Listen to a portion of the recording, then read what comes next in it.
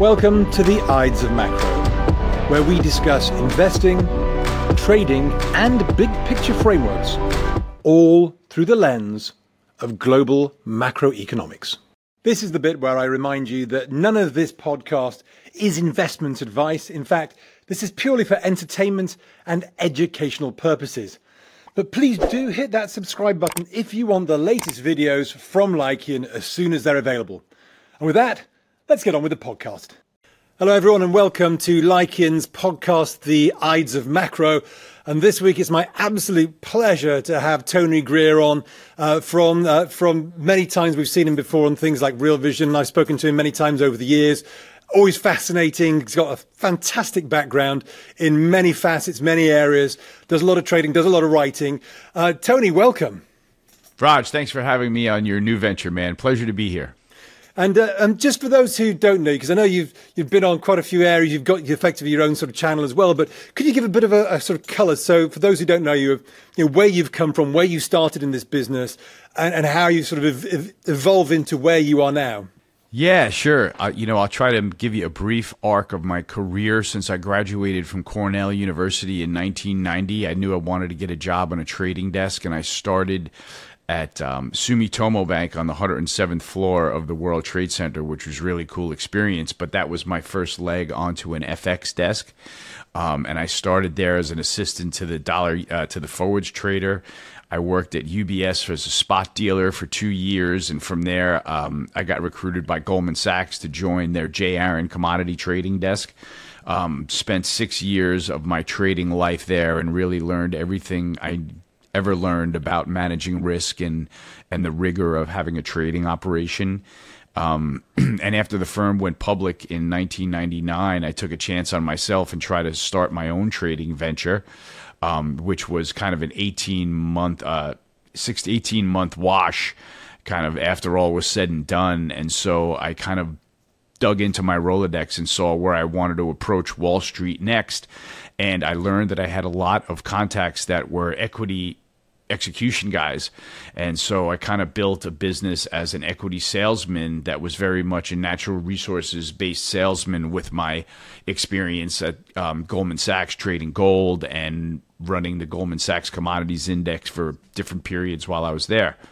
So I started writing a note to the first client that I had who was out on the West Coast every morning, and just literally organically my daily note grew to over 1,000 subscribers on the street.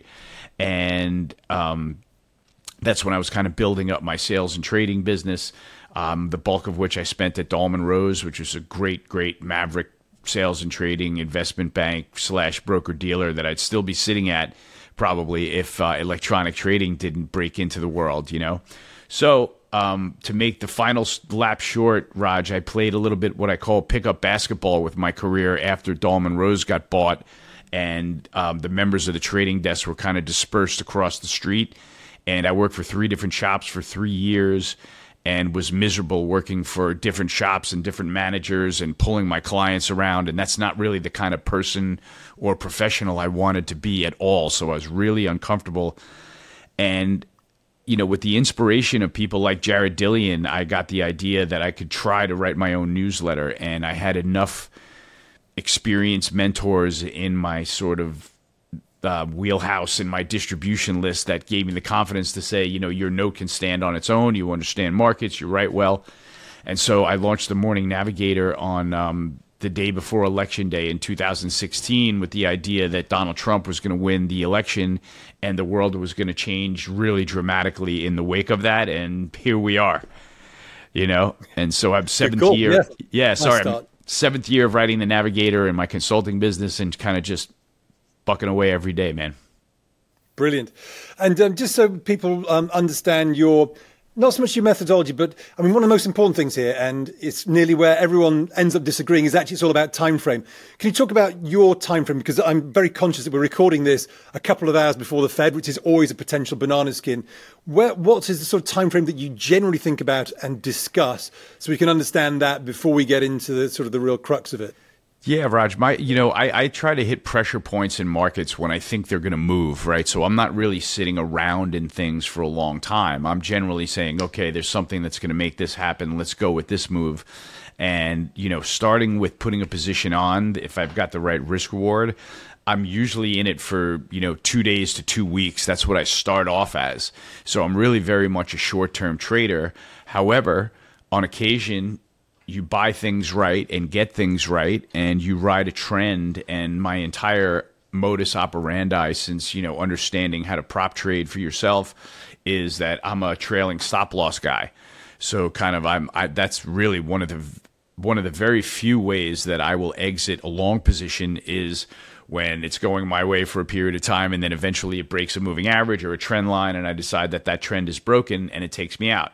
So sometimes my point is, Raj, that sometimes, you'll get in something planning on being in for 2 weeks, and maybe that trend lasts for 2 months, right? And it turns into something that you were looking for to slap a single or a double, and it turns into a triple or a home run for you every so often. So that's kind of why this time frame changes a little bit. It's flexible. And I guess that's one of the key elements, because we often hear, particularly when you look at Twitter, there's these narratives, tribal narratives that people get beholden to. But it sounds like you probably have narratives, but you're not going to kind of get wedded to one, because if it changes, you change. Yeah. I pride myself on really being a short-term kind of hit-and-run trader that understands what's going on an intraday basis, and that's where I really like to spend my time with risk on. I love to go home flat. I'm not always able to, or that always doesn't work out as the plan, but that's the goal a lot of the time, because I like to show up into volatile situations with fresh powder, and be able to, potentially have no positions on when you have a VIX blow up into the 20s. Right. And so rather than getting stopped out on the way down and saying, okay, I lost money there, I've got to cut this, I've got to get out, you can kind of sit there and stare at the screens with an open mind, and really pray with an E rather than pray with an A. Right. You can see what the layout of the market is. You can see where the damage is. You can see what's leading. You can see what's lagging. You can see what's holding up while the market's breaking down, and figure out where you want to place your bets. That's very much how I operate. And talking, obviously, navigative kind of key element to all of this.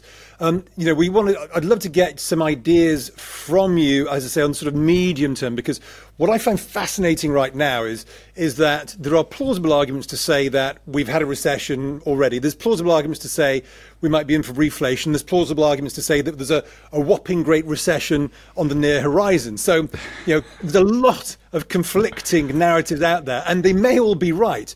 Yeah. So in this environment, what are you sort of thinking? So how are you navigating this multiple narrative stories, which may play out, but again, it talks about time frame? Yeah, Raj, that's a great way to put a question to traders right now, because there's so much cross current as to what could happen on the economic horizon, that it's, for me, who I am not a good economist, it's impossible to tell. Right. So I sort of shudder at the idea of having to figure out the economy.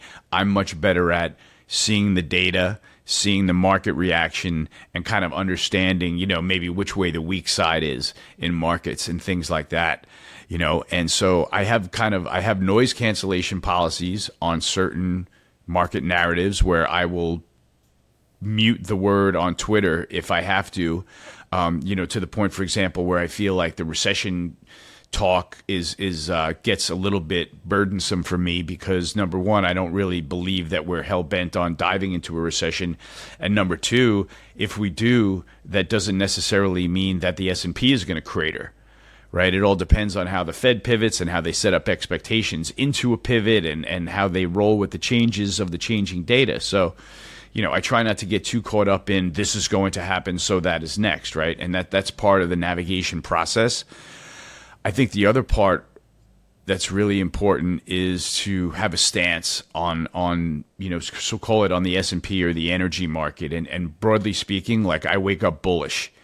I wake up bullish the stock market. I wake up looking to buy into bullish stories, and buy into bullish trends. And that's really where I figure out how to make my money. I was teaching a trading class for a little while that kind of came about in my professional business, and I had a bunch of guys that wanted some kind of, lessons type of things. And one of the first things that I taught them was, your best way of making money in this market is to find something that's trading from the bottom left-hand corner of your screen to the top right corner of your screen, and pick points in the middle that you can exploit, right? Buy the dips and sell the rallies. And I've actually changed people's viewpoints on trading quite a bit like that, because it simples the game for you. It makes things a lot easier. But to get to I guess you want to get some views on the actual markets, right, Raj? I think, the energy markets have just come alive, and you can kind of pick one, whether it's oil or uranium or natural gas right now. It's kind of the oil market is very much in play. I think that's a trade that I've been pursuing, and I'm going to continue to pursue. It finally feels like the SPR sales by the Biden administration have either become politically unpalatable or winding to an end. And it feels like the OPEC Plus has room and reason to keep the output cuts going. And I think that they want a higher price into the Saudi Aramco secondary that could be happening. And it looks like they've got, the ball rolling in their direction. But I'll let you guide the conversation from here. I don't want to just keep talking into some direction. No, that's great, because actually this is very much the sort of topic that kind of want to start off with, because obviously, there's one of the key narratives of all of this is we just talked about various scenarios, but it's become sort of binary, as you were just alluding to, recession or no recession, or either bull market or bear market. But because of exactly what you were saying there, notwithstanding that obviously, your Navigator piece, I think on the 1st of September was bullish energy. We've got it, I think, to 93 on WTI. Yes, we could have a pullback. I think you mentioned it in one of your very recent interviews. So we're not going to try and tick that data. But in a world where everyone's talking about things like CPI and then policy response, and we all talk about, there's energy's only a small bit, but it has bigger influences, and shelter's coming down. But shelter's coming with a lag, and in the meantime, CPI is moving up, and energy is moving up, and CPI tends to follow WTI in the short term. It feels like we could be, we talk about recession, etc., but potentially we could get a reflation rotation for maybe a few weeks or a few months before we get really close to a true recession. Do you think there's a risk that, given positioning, and I think hedge funds missed a lot of this, probably sitting on cash, etc., that we could get one of those periods where actually we've got this transition window where actually things could look like, whether it's reflation, inflation, or a bit of both, people might go, you know what, I need some reflation trades on. I like that idea, Raj, and I love that you can present that so clearly, because it seems like the consensus is very much the opposite way, right? The consensus is just like, economy bad, reflation, deflation coming, things like that. And I like that you see a runway for a reflation trade, as coincidentally, the Bloomberg Commodities Index finally, after like a year-long downtrend, finally stabilizes and starts attacking moving averages on the upside, and at least looks like it wants to start to make a turn. Oil is clearly leading the way for that move right now, right? We've got inventories across liquids, from crude oil to diesel fuel to gasoline, either pushing or at their 5-year average lows, right? So they're, bottom of the 5-year average ranges. So that makes for a necessarily tight market. What's interesting about the oil market is it's been taking turns sort of passing the baton to the tighter part of the complex, whereas like the last run up, like the first run up to 130 before the Russia-Ukraine conflict, that was all a diesel driven run because diesel was tight, and then we came in the next year and we had a little bit of run in tight gasoline, and now we've got tighter crude oil. So it's just interesting to see that backwardation remains in the oil market with inventories at their lows. It just tells the story that, to me, there's a little bit of that supply shortage that's a concern for traders that are trying to keep supplies at bay or in order wherever they need to. So the oil trade looks great. It just ran from 70, the lows of around 77 of this last move to, I call it, a high of 93. That coincided and went right through the moving averages on the way to this peak. That coincides to me with the double top that we saw back in October, November of last year. And that's just a logical place for a straight line trade to stop. Right, you'll see some technicians step in and take a chance selling here, and then next thing you know, that'll be the short-term top until you'll see the moving averages rise up to meet the price again, and we'll start to have that, upward momentum. Because I feel like that the chant that after such a long consolidation period that we just saw, where we had SPR sale announcement into output cuts by OPEC, and the price wasn't going anywhere because that SPR seller was really regular.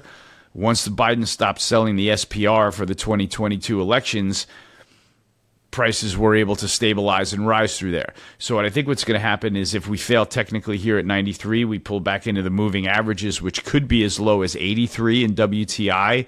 Nothing would shock me. But all this builds into the reflation trade that you're talking about, right? We're going to have the CPI data is going to trail and, obviously reflect this run up in oil prices and diesel prices, certainly. And natural gas is suddenly up, not out of its range, but up 7-8% in the last week. The uranium trade is totally broken out, right? Spot uranium is now kind of a chase by the utilities to keep their baseload power generation going with nuclear, and they're not as phased by the price. They've got to keep the generators going, so they continue to buy uranium. The sector is getting, the URA, the miner sector is getting powered by that. It's been a beautiful pennant breakout, and that's a really tradable idea, right? You can do your own homework, pick your own spots, but, these are the energy trades that are really interesting to me, and I feel like they're just getting started, to your point about maybe there's room for a reflation trade with energy coming out of such a long consolidation period. Like, I like to really go with a move that's as robust as the one we just saw. So I do believe that, alongside you, that we are in for a little bit of an energy-driven reflation trade right now. And one of the things that's sort of important about that is that it may be that this is inflationary or, supply-demand kind of constraints within that sector. But if the market thinks there's reflation, even if true reflation as in true growth, doesn't materialize in 6 months' time, it doesn't matter if the market prices it. And you'll recall, and I recall, midst of the 2008 recession, middle of the year, oil went to nearly 150 and everyone thought the recession was over and we're in for growth again. And that was 2 months before everything collapsed. The point being is that the market thinks it, the market prices it. Whether it's going to happen is a different matter. And maybe we get one of those scenarios again. Yeah, that's what's so fascinating. It also exposes like the weak side of positions, right? Like there's nobody in the energy markets. Open interest is very low. There's been fund flows out of the stocks all year. And next thing you know, a bull story creeps up and nobody's in it. And to your point, that's when you get the, portfolio managers start buying into the story and saying, yeah, let's have this trade, and be in it. Next thing you know, 2 months later, guys are still playing hot potato with the reflation trade, right? So you never know. And I think with all of that as well is that there's this feeling that yields are edging high with this, and as long as they grind rather than surge, I think the market can deal with it. And what I found really fascinating this year is that, last year yields surged higher, the equity market sold off. It was a recalibration, P's, whatever, multiple contraction. But this year, almost on the nose at the BTFP, that backstop of the banks kicked in, you saw yields moving back up again, but bond volatility coming down. So this time, last year, bond vol went up with yields going up, equities down. It's almost as if the backstop from the Fed has created an environment where maybe we can get high yields. And if bond volatility remains low, and obviously for hedge funds, multi-asset firms, if equity vol is low, bond vol is low, actually you can lever up. And if these guys have missed performance this year, which they have, and they've got cash on the sidelines, yes, they get the 5% in bonds, but they may be all going, oh God, if this thing kicks off into year end, we're going to chase it because we can lever up because, yields are higher, but vol's low. And maybe volatility here in the bond market is actually more important than absolute level of yield as long as they're not surging. Brilliant point, Raj. Brilliant point. Rate of change is everything, right? Rate of change is everything. If bond markets trickle lower and the economy shows signs that at least we're not nosediving into a recession, then usually the market can bear higher S&P prices. Right? I mean, we've seen that trade before. We saw that in 16, 17. We saw that in 11, 12, where you've got yields ratcheting higher, low bond volatility with no dislocations, right? Based on some kind of a crazy, that's kind of my fear. Whenever I wake up bullish stocks, I say, okay, what's my downside?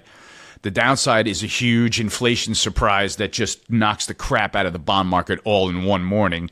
Rates dislocate higher, and guess what? Your S&P positions are all going to be down 10 bid at 20% on the opening, right? So that's your kind of disaster scenario in my head.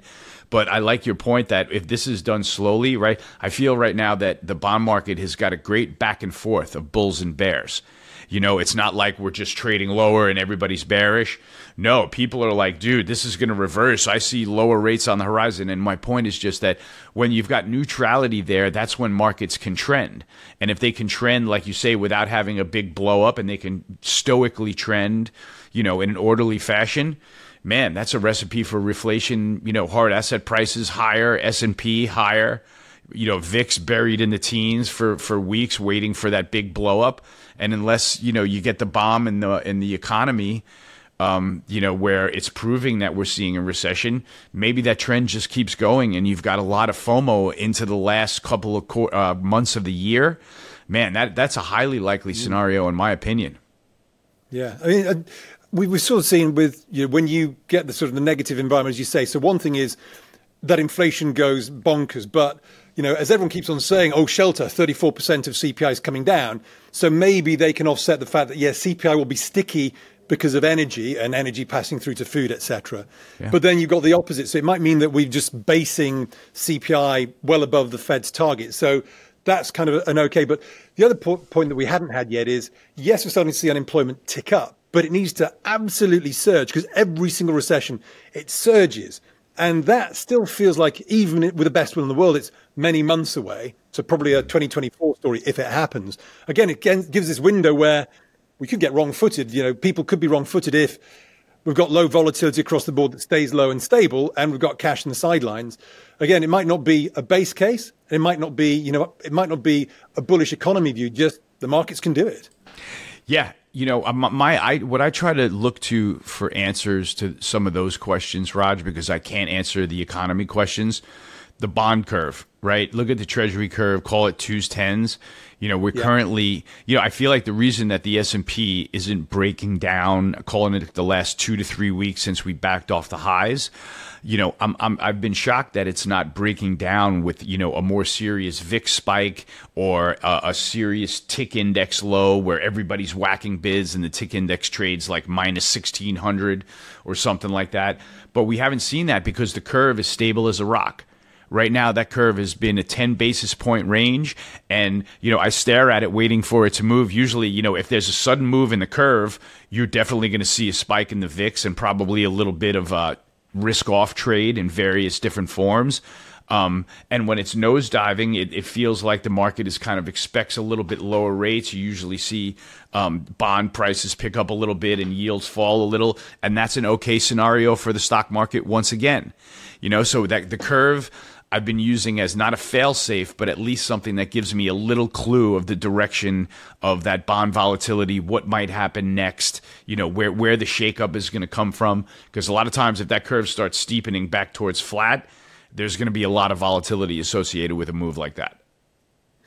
In some ways, it may even actually kind of, you know, this sequencing might mean we go unexpectedly the other way. And what I mean by that is that, you know, here we are where, let's say we're in this transition window where we've got low unemployment, still relatively, you know, we've got falling inflation. But even if CPI, pretend, got to zero, if you've got low unemployment and a rising equity market and GDP in positive territory, they're not cutting. If anything, they'll use all that as an opportunity to stay their course. And it may be that if we got the things you're talking about, we get sort of reflation trades, equities up, energy up, eventually yields moving up as well. It might mean that the Fed actually have to come in and go, you know what, guys?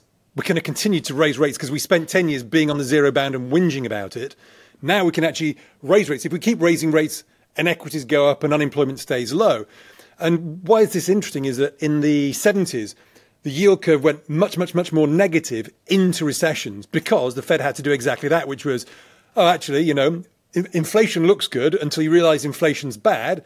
That means it looks like it was growth until it becomes bad inflation. When it's bad inflation, they have to keep going. And maybe we're in that window where the next move is they have to do it again and then again, get the inversion deeper, and then we move into that kind of recessionary scenario. So again, that's that reflation trade first.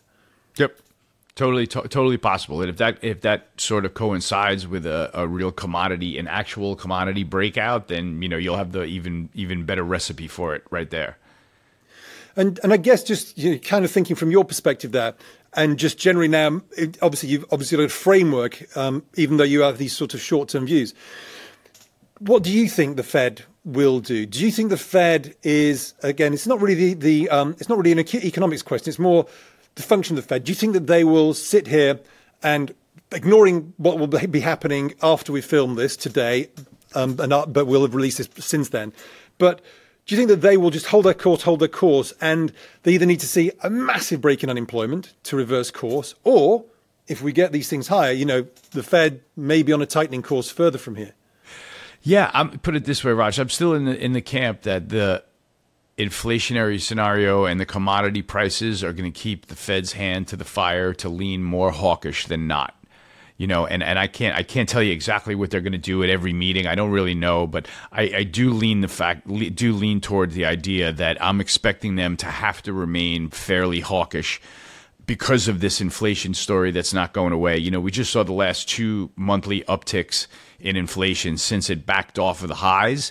It feels very much to me like when energy prices turning, gold prices at 1950 and comfortable, it feels like this could be a turn in the whole headline inflation story, right? Where we could start seeing, we had CPI at 2% flatline forever, or we couldn't get it to 2% forever.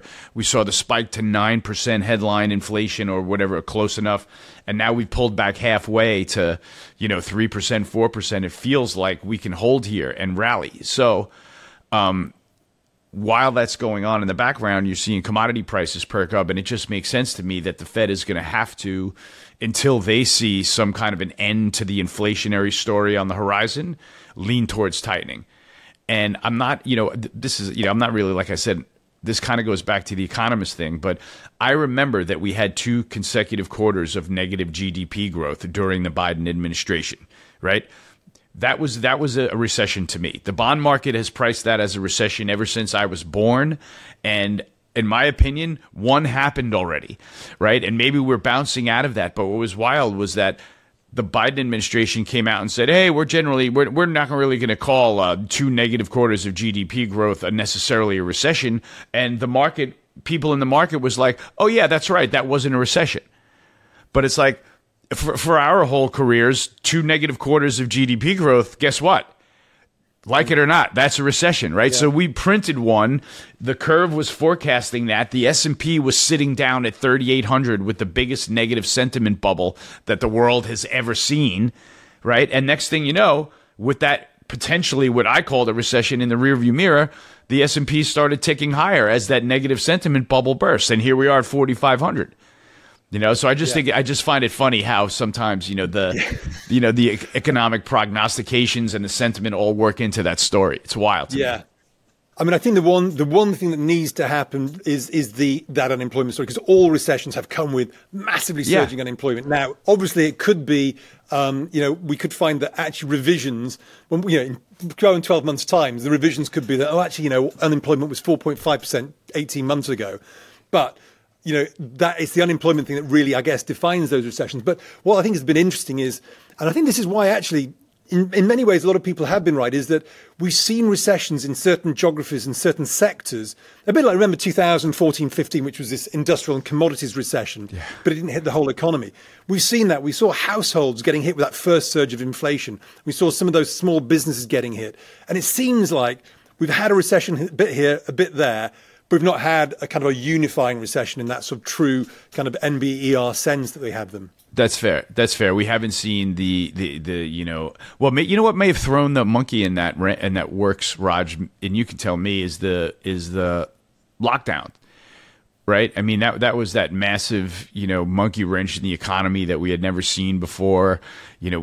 After we got through the physicality of the lockdown, and then we had to live through the data that was just like, oh my God, like, you know what I mean? Like literally, like there was no other way to look at it, but with both hands on your head, like, Jesus Christ, what is happening to the economy right now? Like, will it ever recover? And so I feel like that was kind of a big tremor that shook things up. And maybe that explains a little bit why we haven't had this sort of, box checkable recession where, okay, unemployment, doses, got it, deflation, got it, slower manufacturing, yes, of course, where it's all very orderly, because that was I mean, that was just something unbelievable. And we had to live through that period of what we call financial postmodernism, where you would come out with horrible employment data and the Fed was talking about nothing but easing and stocks were going straight up every day.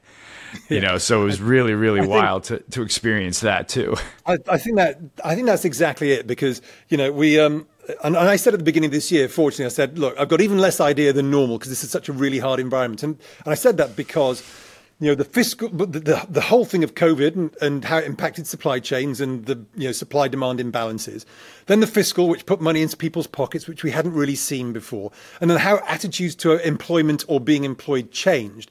Put all those together, and we're still going to we're still working our way through this. The BLS, the Bureau of Labour Statistics, is probably going to have to be doing revisions for the next decade to accommodate just the huge moves that we saw. I think you're right. I think that this is the problem is that we're all having, is that we've seen such a shock to the system, and the data, you look at those charts and they were off the chart, if anything could ever be off the chart. And 3 years on, we haven't worked our way through the obscenity of that data set that we had back then. That's right. That was something incredible. And there's another thing that I think that's on the economic front that, I feel like the market picks up more inflation than the headline data suggests. And I just feel that way because, the headline data hasn't been that dramatic, yet here we are at the highs of the rate move across the board, across the curve, however you like to call it. One of the things I wonder if something that's not really talked about, and we don't need to get political with it, but there's definitely a border crisis here in the U.S. There's definitely a migrant crisis in Europe to some extent. All of that is going to get financed by the West, right? That's just more dependent. We can just leave the conversation at that and just say, look at all these dependents that are likely going to be, the bill is going to be picked up by the U.S. Gov and the Treasury and or the ECB or whoever it winds up being. But these are more dependents on the system, and that's inflationary if the government is definitely going to foot the bill across healthcare, education, and transportation and everything else for all of them. So there's all kinds of little pockets of, stories that I read and I say, wow, isn't that massively inflationary? And you're like, yeah, maybe that's why the bond market refuses to bounce.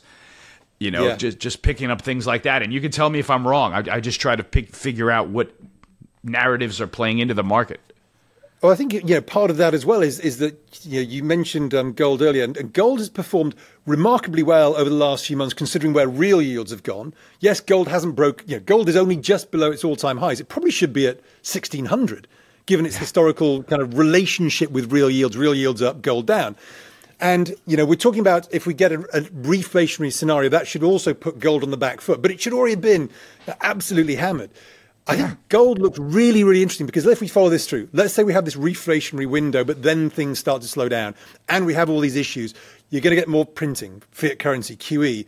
Suddenly that's that environment which over the last 10 years, gold has really done well. It feels like gold is like a tightly coiled gazelle waiting to explode higher because everything's been against it for the last few months. Eventually that will turn and, I'm guessing 2,500 one day on gold. Yeah, I couldn't agree more. I mean, I feel like it's got to happen when you think about that, how many foreign sellers of U.S. treasuries there have been, and what they're probably doing is, as we've read, central banks have been buying gold, broadly speaking, for their balance sheet, probably to replace the treasuries that they've sold. So that's a really serious bid in the gold market. I'm not saying that that's necessarily the story, but you pointed out perfectly, real rates went for a nosedive and gold stood 1,900 bid like a rock. So there is relative strength there for some reason, for sure. And when we talk about, or when you talk and think about commodities, do you at this stage still prefer the commodities rather than the companies? Because it seems that this has been a story about, unlike the 2000s, which was price and volume, and commodity stocks went to the moon. This has been more about commodity price and problems and scarcity, underinvestment. The commodity companies in general haven't really done as well as you might imagine for some of the moves in the commodities. Do you think this is still a story where we initially play still through the commodities themselves? And yes, there are some commodity companies that we probably like, but maybe it's still a commodity story rather than a corporate story.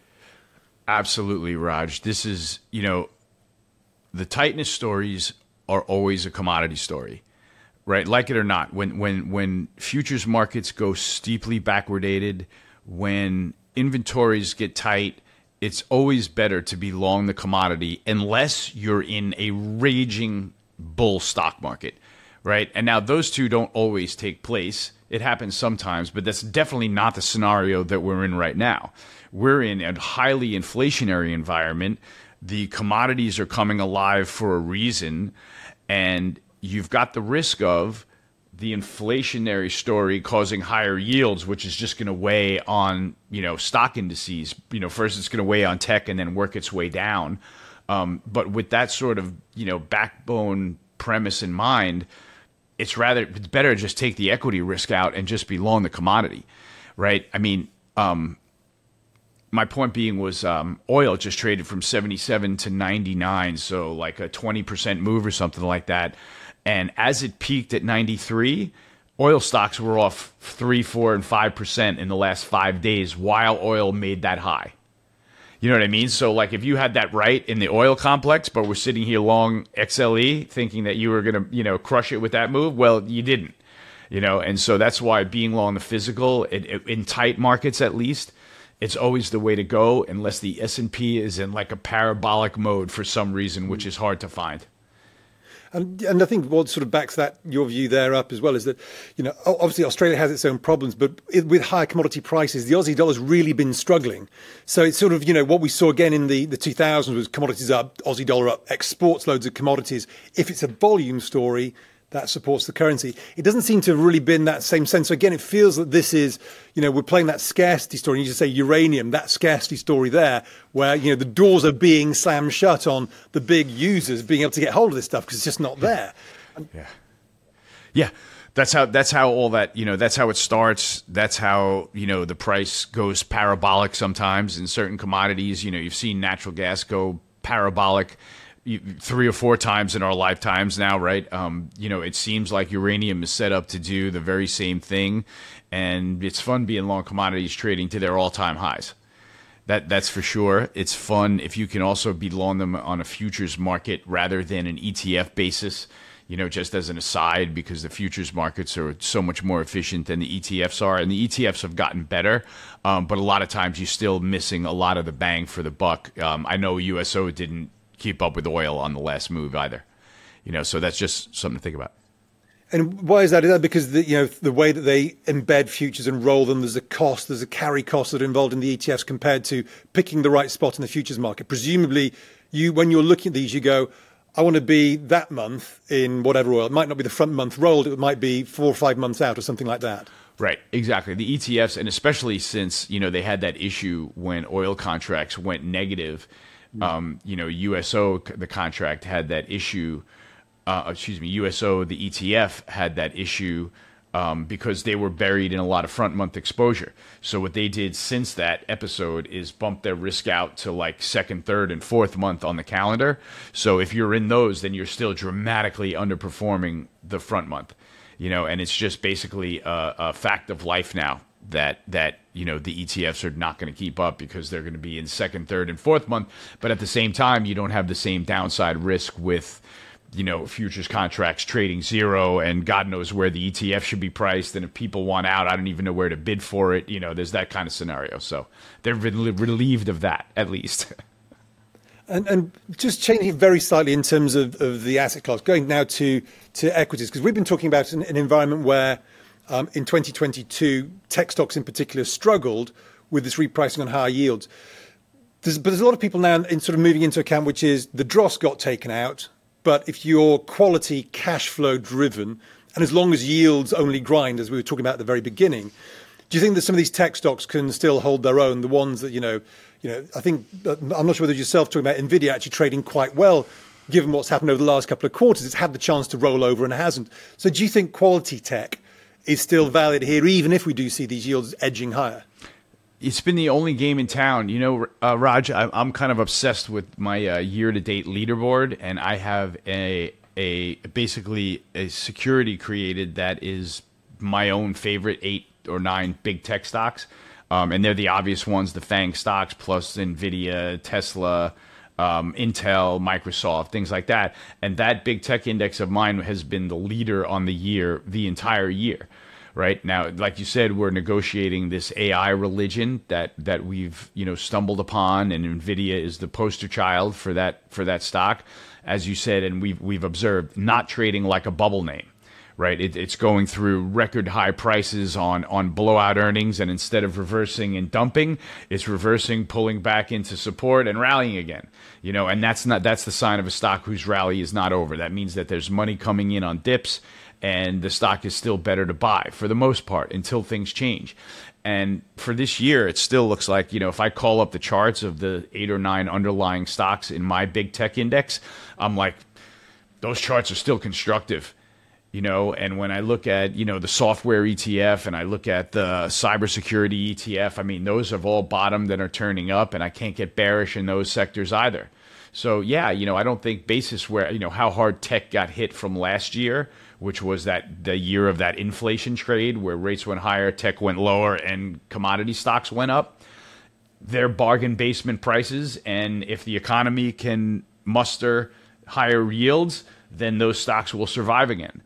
And so that's kind of the back and forth that I see it. And I'm not a tech expert by any means, but I do see merit in the trends, in the way the stocks are behaving, in price action and things like that. Those are the things that I kind of count on as an S&P bull. I kind of count on those stocks to be able to weather, like you said, this non-volatile bond storm. Right now, right? If it gets really hectic and the bond market starts cratering, I'll change my view. But right now, I'm long tech. I try to buy. I waited for Nvidia to top out. I let the Qs back off, and then I bought the dip. It's not paying me at all right now, but at the same time, it's not hurting me. And I like the idea that everybody's throwing rocks at the idea of being long tech right now. And when you're sort of thinking about this sort of thing, I know you've alluded to it in our conversation so far, but if on your dashboard, etc., what are the red flags for you? You talked about things like a surge in yield, but is there anything that you look at that you go, okay, I've got to watch this now because that could lead to a surge in yield, or that could lead to a surge in volatility, notwithstanding the unknowns like the banks blowing up again or something like that. What are the things that you're kind of really watching for? Yeah, I'm still on the lookout for a blowout inflation number, like above expectations. I still think that is coming, and I'm not sure how or when, but somewhere along this energy rally, it seems like the CPI data has been lagging. So I look for that. I look for there to be a total come to Jesus moment where somehow a CPI number seems like it's more in line with reality, right? We know that real inflation, obviously much worse than the headline number that we're looking at, and it just keeps getting worse. So I kind of look for that to be persistent. I guess I'm on the lookout for, financial institution, not lookout, but I do fear, because the market will fear financial institution blowups. But, Raj, that plays right into scenario. When I hear that, all I can hope is that I'm kind of flat stocks when the VIX is trading 30, because that's when I want to buy everything. And so that's how that's how I kind of try to get ahead of things like that if I see something bubbling up. But otherwise, it's having those things kind of have to be put off to one side. Otherwise, you talk yourself out of participating in a bull market rally. And those aren't things that I like to miss because they don't come around all that often, and I feel like we're still in the middle of one now. So that's how I'm positioned. And it feels like within that when we say the Fed seems to have not necessarily got our backs, but they keep on doing things which is sort of, we don't want volatility in there. So they might be happy to see higher yields, as long as we talked about earlier, those yields go higher without lots of bond volatility. And as long as we can keep a relative cap on equity volatility. It seems that they've got all these tools now, repo, reverse repo, special backstops for small banks. It almost seems like for every scenario, there is a way that they can say, okay, we're not going to allow this volatility to get out of hand because we just don't want deleveraging type scenarios. It seems that we need something really, really quite dramatic to get proper red flags being put up a really big flagpole. I love that observation, Raj, because when I read on Twitter that the Fed has lost control, I'm like, are you kidding me? Like, the Fed is the best party that there is at managing expectations in financial markets, if you ask me. Now, we don't always like the way they do it, but if you ask me, they always manage to manage expectations to a place where they can get away with doing things like they are now, raising rates, which otherwise would be negative for the markets. Right. But they kind of massage it in a way with, with language, with, and then, like you said, aside from the language, they now have like 8 gigantic financial tools in their toolbox through Sunday that they can tweak here and tweak there that kind of, keep Humpty Dumpty from coming apart. Right. Quite honestly. So when you have the ability to, intervene in the bond market in however form you like and set expectations for your next interest rate move, you're never out of control, right? You've always got, maybe you can cause a bit of a spill or a de-risking or something like that, but you can always reset expectations to give investors confidence again. Like we've seen it 1,000 times in our career where, you're literally watching a sell-off waiting for the Fed headline to say, okay, we're drawing the line in the sand. So you either cover your short or, go from flat to really long. In your first move. So yeah, I mean, I think that, watching them is important. And that's why I don't get into predicting what's going to go on in an FOMC meeting. I mean, I'm not nearly smart enough to do that. I just kind of sit back, listen, watch the market behavior and decide where I want to be after that. So yeah, I mean, the Fed is key to watch. And like you said, without a natural tsunami in the bond market, like a real natural one, like, oh my God, CPI was expected 3.5, it printed 5, bonds offered into the basement, rates are flying high. Like in the absence of that, the Fed has got everything under control, whether I like it or not. And is maybe one of the things sort of just, again, slightly changing it into, well, not an asset, but the dollar. Is that one of those brilliantly tribal stories? You're either a dollar bull and it's going to the moon, milkshake theory, or it's going to collapse since the end of the USA. And obviously, I would say that that's people getting caught up in the relevance of the dollar, not the level of the dollar, which is a completely different thing. Yeah. But is the dollar one of those things which could come from left field? Because it could be, ultimately, yes, the Fed and the Treasury can control or try and control it, but China could just go, oh, it's really bad here, we're going to do a mini devalue, we're at 7.3, we're going to 8 overnight. I mean, they're not, but they won't probably do that. But point being is that the dollar, and particularly a dollar surge, a disorderly dollar surge, one of those things that we probably need to hedge for because it's the unknown that could be beyond the short-term control of the Fed. Yes and no, Raj. So I see your point entirely. And I should preface this also by I don't ever put on dollar risk anymore. I just haven't traded the dollar. I use the dollar as a speedometer on my own risk in the equity markets and things like that. And I use that to sort of be a gauge to tell me what else is going on in the world. So without knowing that I don't have a dollar at risk in the dollar, I kind of sit back and I watch the existential argument between, the dollar will always be the reserve currency and the dollar is turning to dust argument, right? I think that I lie somewhere in the middle, probably closer, honestly, to Brent Donnelly's milkshake theory, and I just listened to him go through it again at the 2023 Precious Metals.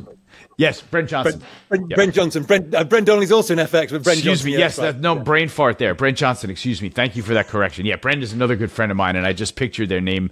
They're both the Irish names next to each other, so they kind of mesh for me. So Brent Johnson, who just went over the milkshake theory again at the Precious Metal Summit, I understand that better now, having heard a more refreshed view of it, and that's the way the dollar is trading at the moment. You know what I mean? And you have to make, like you said, you have to make the distinction between purchasing power strength and trading strength, right? Every paper currency on the globe is losing purchasing power based on what their central banks are doing, generally speaking. And, then you go back to seeing which way their currencies are trading. So right now we're in that kind of strong dollar period where technically the dollar index looks good versus other currencies. So it's kind of remaining bid. You're probably getting some CTA funds come in and buy it and get long, thinking that the higher trend will continue. Man, for me, though, I don't see it as a sort of destructive force in the market. Like, okay, so the dollar gets strong and maybe your exporters suffer this and that, and there are issues like that. But I don't see that as a derailing force necessarily. What I do see it as, unfortunately, is a bit of a headwind for commodities, right? So that's where I play it into my scenario, a strong dollar, and I've got to be looking at my commodity risk saying, man, I might get shit canned any minute, right? Everybody might just turn and sell this commodity because the dollar is raging. So I price it in like that. But then I have to consider that we have seen years where the dollar has gone up and commodities have gone up. And that's not always the case. And you can still say the headwind was there. The commodities might have gone on further, but at least it's not a guaranteed one-to-one correlation, where you have to say, okay, dollar ticking higher means I need to sell my commodities.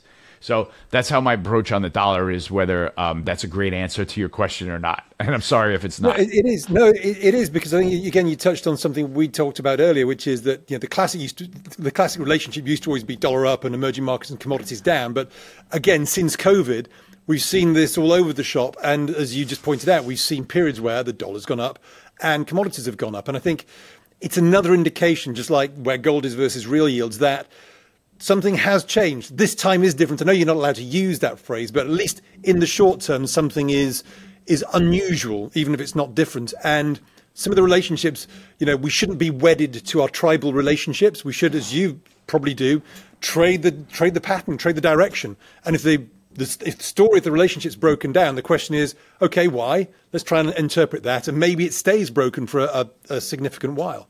Yeah, broken is a good word a little bit for markets this year if you're expecting to ride trends into the sunset and make money, right? Like this year, I've been calling it a year of nonlinear chaos, and that really feeds into the curve being buried at minus 100 basis points, call it, or something like that.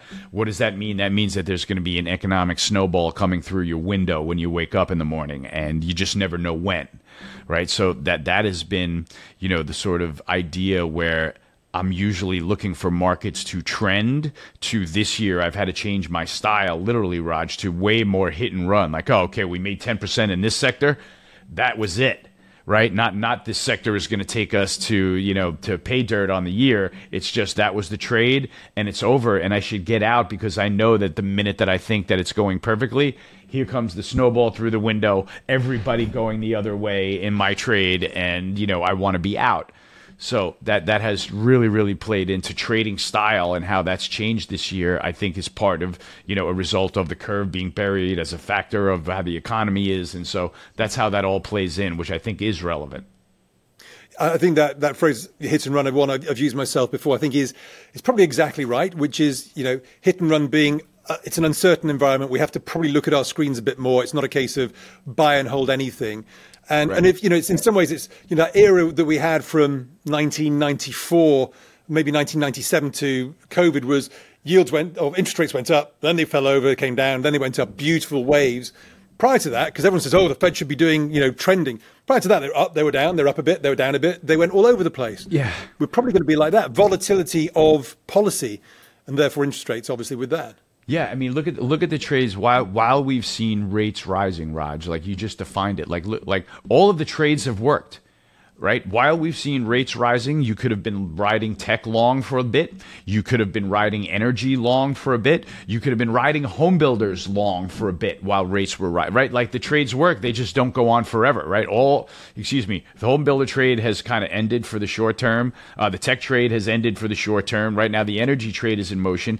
But that's a classic example of like hot potato to hot potato. Like this one's working now and that one's not. So it's like, it's really, really difficult, man. There has been no continuity of move to speak of this year. But that's rotation, and rotation isn't liquidation. That's normally rotation is a recipe for sideways to maybe slightly grinding higher markets, but that's not the big bear market that a lot of people are predicting, that binary sense. Hell no. It's really fun to trade though.